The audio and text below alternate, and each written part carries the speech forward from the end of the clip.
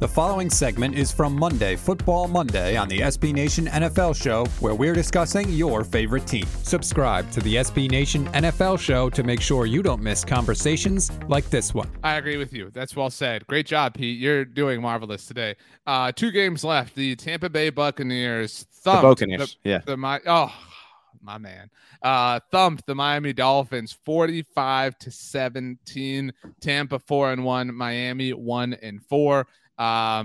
Antonio Brown got in the mix in this game. Mike Evans had a great touchdown. Tom Brady scampered a little bit here. It took just a teeny bit of time, but Tampa got rolling and really didn't stop afterwards once they did.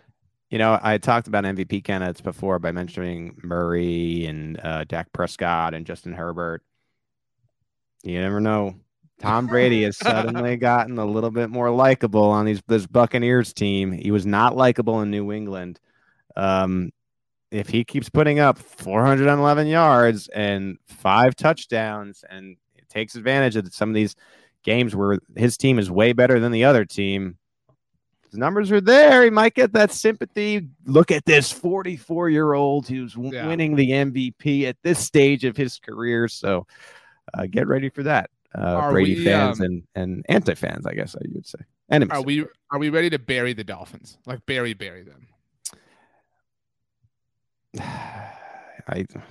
This is a tough hole right now for Miami. And it's like, I know Tua's hurt, but man, like you were committed to a process, you were committed to a rebuild. At this point, we got to see some results. Like look at Cleveland. You know, like Cleveland is the example, right? Of okay, we're gonna take our time, we're gonna do our tank, we're gonna get our picks, we're gonna grow and develop, and then we're gonna turn into a contender. And that just has not happened with Miami.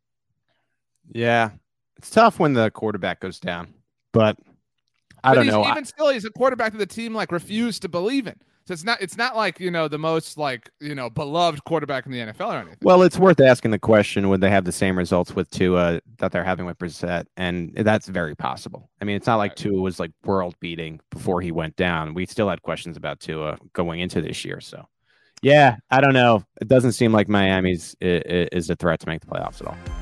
You can hear the rest of this conversation by subscribing to the SB Nation NFL Show wherever you get your podcasts.